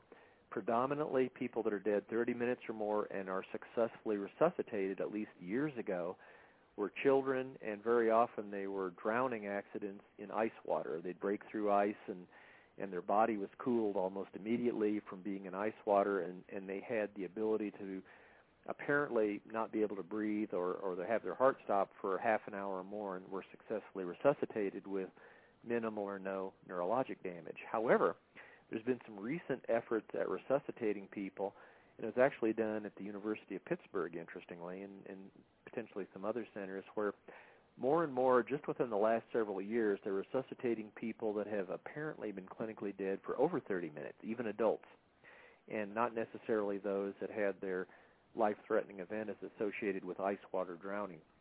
Now, what's really, really interesting about this is that we're going to have more and more of these people have near-death experiences. In fact, there was an interesting TV show, and I won't mention the channel, but they were talking with me about this near-death experiencer who, went through these really, really, truly cutting-edge resuscitation efforts where we're getting people turned back and brought back to life, whereas even 5 years ago it would have been considered impossible. And, of course, more and more of these people are going to have near-death experiences. And so, as best I can tell, you're an adult. Your chance of being resuscitated successfully after no heartbeat and respiration for 30 minutes, very, very small, but not zero, and a lot better now than it was 5 years ago. You get out beyond an hour, almost certainly zero. So, but that's medical science advances on. If there's one thing I respect as a physician, we're getting smarter and more knowledgeable and more effective in how we administer our medical practice day after day, week after week, year after year. You've got a better chance of having a cardiac arrest and being resuscitated today than you ever had before, and in the future, an even greater chance. And a lot of these people will have near-death experiences. Has anyone tried to, this is kind of an obscure question, but it's just coming to mind as you're talking, but has anyone tried to, kind of like in that, movie Flatliners, I don't know if you ever saw it, but has anyone tried to induce the experiment? Gosh. If I had a nickel for every time I've had to talk with them, all right. Yeah, sure, yeah. Number one, okay, you got just a couple of minutes for me to respond to that, because that's an important question. Gee, if you go to a wondrous realm, you learn all these great things, you have great after effects, shouldn't we all be inducing near-death experiences? Number one, suicides, people that try to take their own life, they try to die by their own hand. What do they learn? What wisdom can we learn from their experiences? Well, gosh, I've only studied a few hundred of those over the years gone by, coupled with the research of a vast number of suicide NDEs, near-death experiences, by my research colleagues. Let me tell you and every listener, the first piece of wisdom that comes from suicides that attempt suicide and have a near-death experience is they quickly learn, as part of their experience, that they made a huge mistake, that suicide is wrong. In fact, the overwhelming majority of people that have a near-death experience as a result of suicide do not try suicide again, because they understood from their experience that's wrong. They're here on earth for purpose. Their life has meaning, and under no circumstances will they try to kill themselves again. So that's really critical.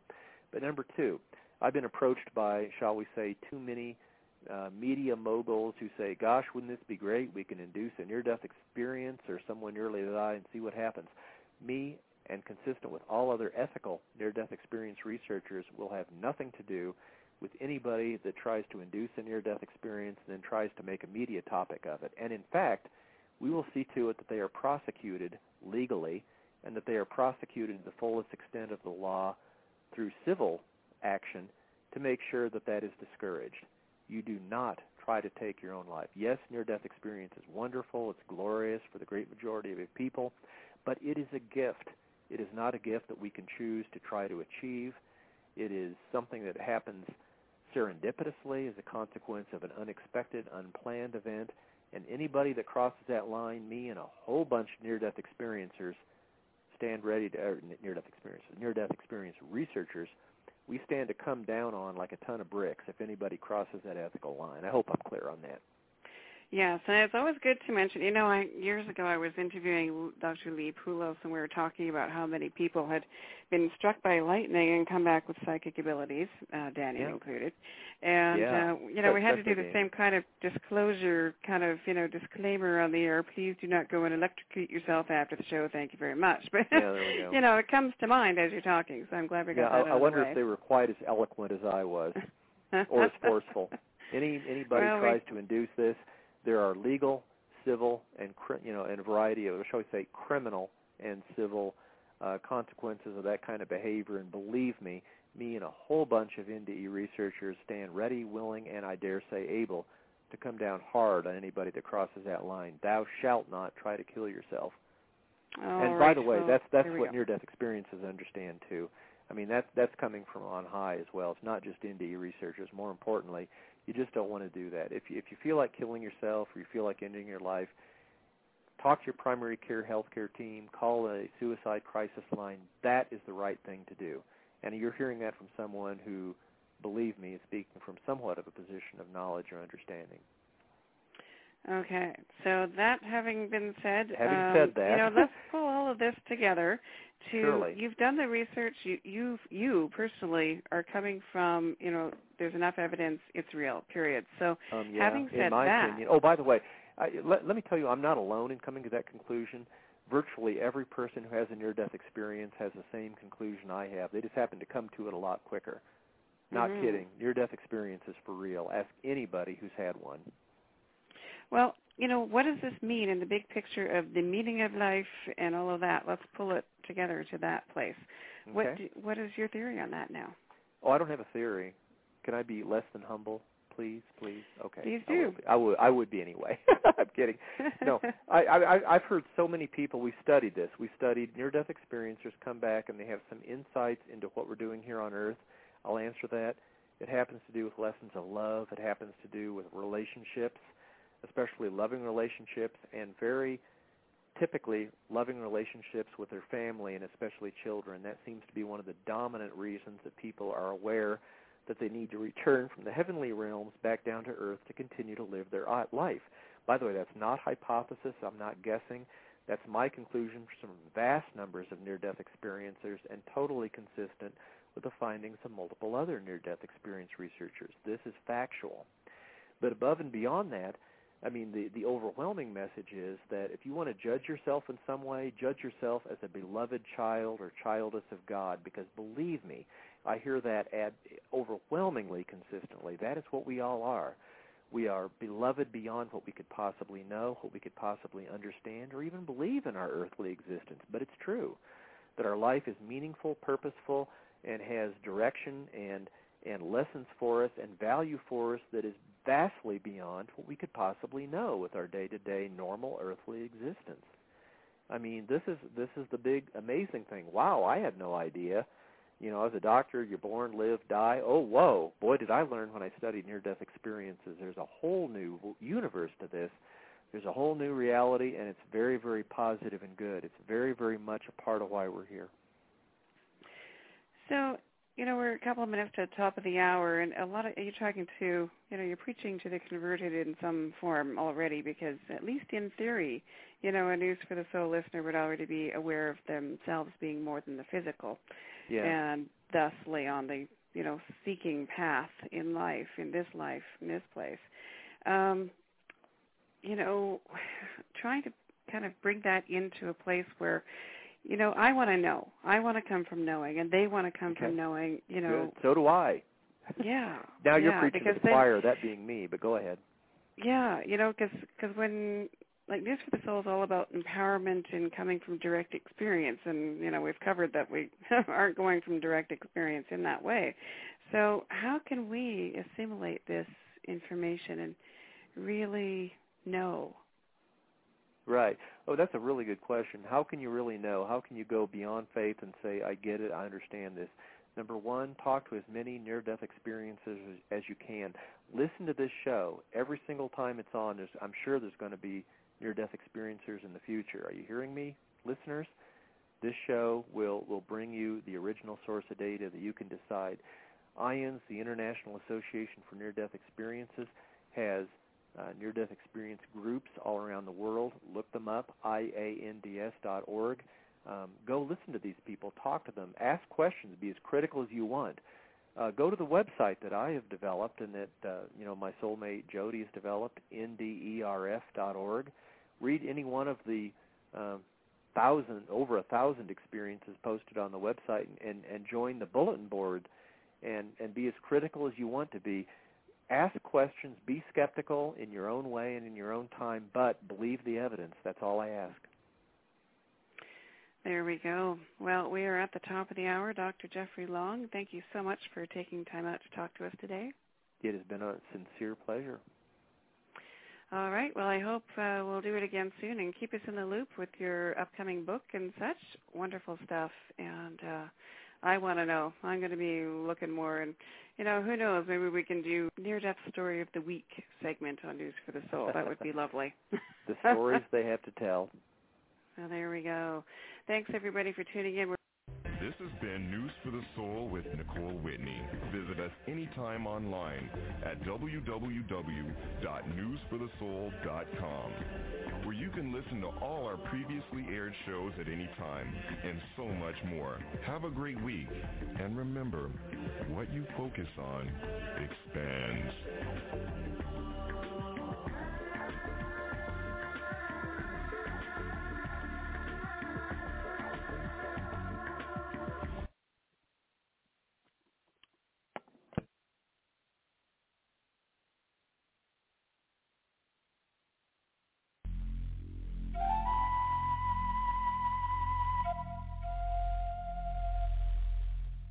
Hear all of our previously aired broadcasts of News for the Soul online at newsforthesoul.com. Now let's get back to the show.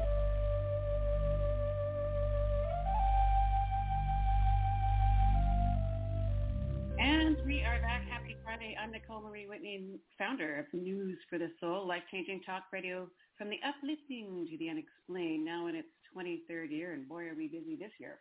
Right now, very excited to introduce you. Well, I don't need to introduce him, but you will remember him. Best known for his Golden Globe-nominated role in the series Happy Days, Anson Williams is also an award-winning television director, writer, producer, and entrepreneur. We're going to talk to him about how he's contributing to the front lines during this coronavirus episode on the planet.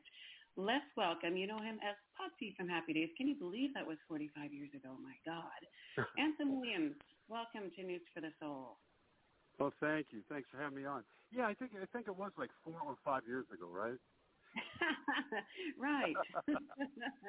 Times 10. Yeah, that's quiet, crazy. Quiet, please. So whereabouts you're in California? How are you faring there with all that's going on? Well, pretty much like everyone else, it's a hot spot. And, we're following the protocols, social distancing and the mask and wash your hands and sanitize, all that. Yeah. So it's been like everyone, you get a bit of cabin fever. But it's also interesting how much you begin to restructure too, and priorities change quite a bit. It is indeed, yes. It's a transformative time. Very interesting things that are going to come out of this. Very interesting. It is. So I was pleased to see how busy you've been since Happy Days, all the writing and directing you've been doing, but also I want to talk to you about the product you created and how that came about. I've always been entrepreneurial, finding voids and filling them, and my uncle, he actually was my second cousin, but I called him uncle ever since I was born. It was Dr. Henry Heimlich who created the Heimlich maneuver. Oh. And he had a great influence on me through the years, a selfless, giving man. And just to show you, I mean, like today, would you rather be, would you rather have a legacy as a movie star or a legacy as because you live lives are being saved every day? And that's Dr. Heimlich. He lives every day through saving lives. But he had quite an influence on me. And 20-some years ago, I got into creating, manufacturing, problem-solving products in quite a different areas of life. And then, but what I'm working on now is so important for society. I mean, so important. And it's the last project Dr. Heimlich worked on until he passed, which was a few years ago. And he promised me that I would get this out there because he knew how beneficial it would be to so many. But what influenced it was years before I got into the product business, I almost killed myself by falling asleep at the wheel. And Dr. Heimlich informed me to cut up lemons with me because if you're exhausted, if you bite into a cut up lemon, the citric acid and the sour lemon hits the lingual nerve right on top of your tongue. And the reflex reaction of the body is adrenaline. You're up, you're alert, nothing in your system, nothing to hurt you, nothing to screw up your sleep pattern, a natural way of body waking the body. And very old science. And I did that. I did that for years and never had the problem again. And then a few years ago when we started reading up on how catastrophic drugs and driving is in this country, I mean, it's right under guns. There are more deaths, more tragedies than drunk and medicated combined. So I had an idea, and I talked to Dr. Heimlich, and I said, what if we had a spray drop, citric acid, sour lemon, water, a bit of preservative for shelf life, and just spray the top of the tongue? He got very excited. He said, let's do this. He said, this will save more lives than the Heimlich maneuver. Many more people are drowsy driving or exhausted in their life, and tragedies are happening, much more than choking. So we did. So we created literally a spray called Alert Drops, which is basically high-powered lemons, and we've had huge results with drowsy driving to the point that U.S. Congress has honored us as an important help to society, the state of California, the city of L.A. But as we were going forward with this, we found out it helped much more than drowsy driving. Anybody that needed to be alert, which are millions of people, it's all huge in the entertainment business because of these long hours, huge in the medical communities, huge students studying all night during exams. They're going to the hospital because they're overdosing on caffeine and energy damage their bodies and not screw up their sleep patterns. And now we've also found out in terms of exhaustion, it's been tremendous now with the coronavirus situation. We've donated thousands to the frontline workers who are absolutely exhausted, saving lives. And the Alert Drops is hugely helpful there. And also, the coronavirus is causing a lot of problems in homes where it's such a change of lifestyle for people. They're losing the fire, losing the adrenaline. There's no contact with other people. It really, and people are drinking too much coffee, and they're just doing bad things to try to get energized, and they're hurting themselves. And we're finding Alert Drops. Yeah, I say either Alert Drops or bite into lemons, one or the other. Really has been effective in helping them out of that doldrum. And I was very, very excited to be able to contribute to the front lines and continue to contribute to the front lines to help them stay safe and stay alert during this horrendous situation. Very cool. So it's primarily, there's no chemicals in it, no drugs or anything? No, it's literally a hit of citric acid, natural citric acid, sour lemon water, and a bit of preservative for shelf life. That's it. That is all that's in it. And find an average of 30 minutes to an hour of like, boop, you're up, you're alert, nothing in your system. Just like going to the doctor and they check your reflexes. They have that little rubber hammer and they'll check your knees and your arms. It's the same thing. When the citric acid and the sour lemon hits the lingual nerve on top of your tongue, the reflex reaction of the tongue is sensory connection to tongue and brain, and the effect is adrenaline. Boom. You get an immediate jolt of adrenaline. You're up, you're alert, your body waking the body. Nothing to hurt you, nothing in your system, and we're stopping a lot of unnecessary tragedies, and we're stopping people from putting bad things in their body. Yeah, very true. It's funny, too. It's such an understated thing, the driving tired. I didn't realize the stats were that high, but, I caught myself years ago once was so tired. I thought, God, this should be illegal. Like, it's worse than driving drunk almost, you know? And nothing's done about it. Not even really talked about. No, and that's what gets me. They talk about drunk driving, medicated drive, but drowsy driving is worse than all of it. In 2012, they did a very detailed study, and it's more now, by the way. But back then, there were 168 million drowsy drivers a year, half the population. Wow. 1 out of 5 admitted to falling asleep at the wheel. You can imagine the tragedies. Well, today there's almost 200 million, which is over half the population. It's a big problem. You're driving a firearm, and the majority of the people killed are not the drivers. It's families are destroyed, kids are destroyed.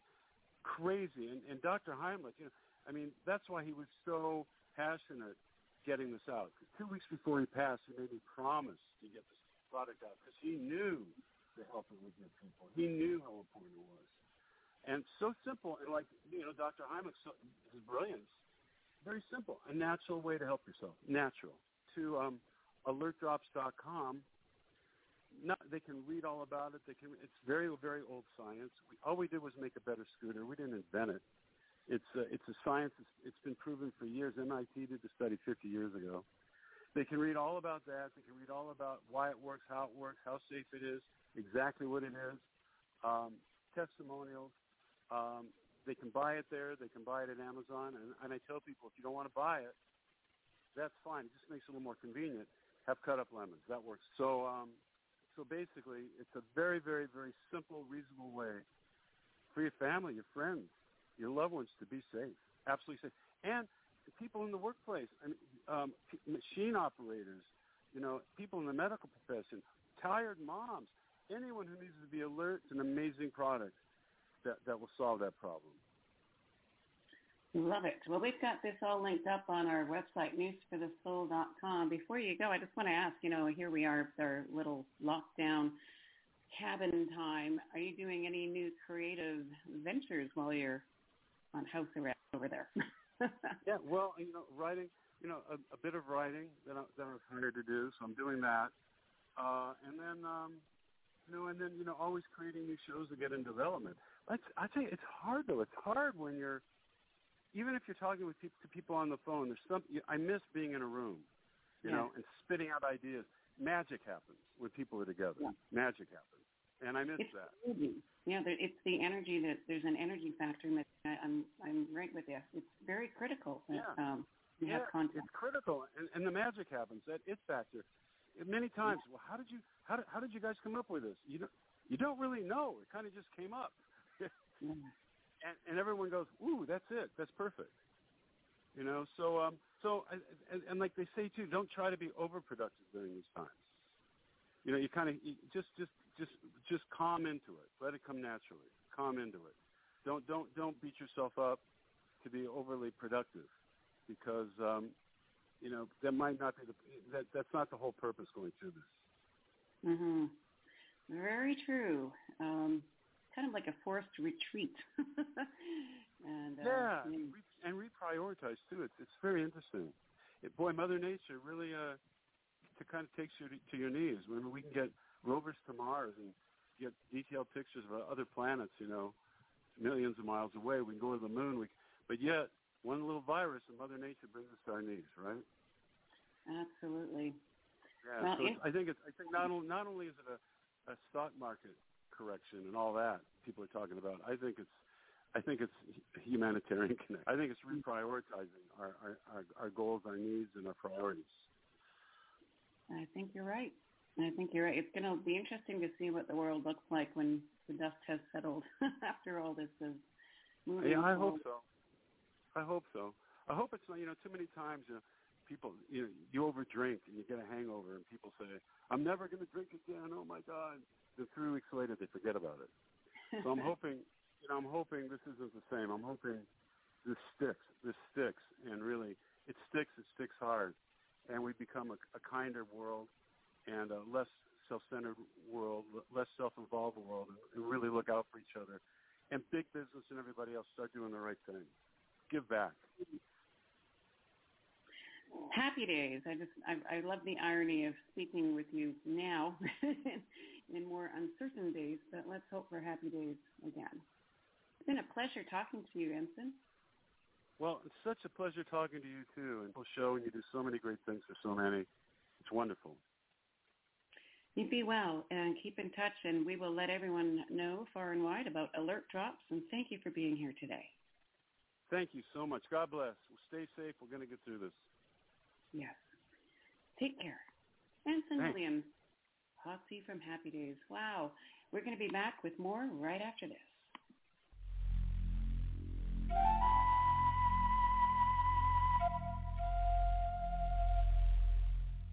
Hear all of our previously aired broadcasts of News for the Soul online at newsforthesoul.com. Now let's get back to the show.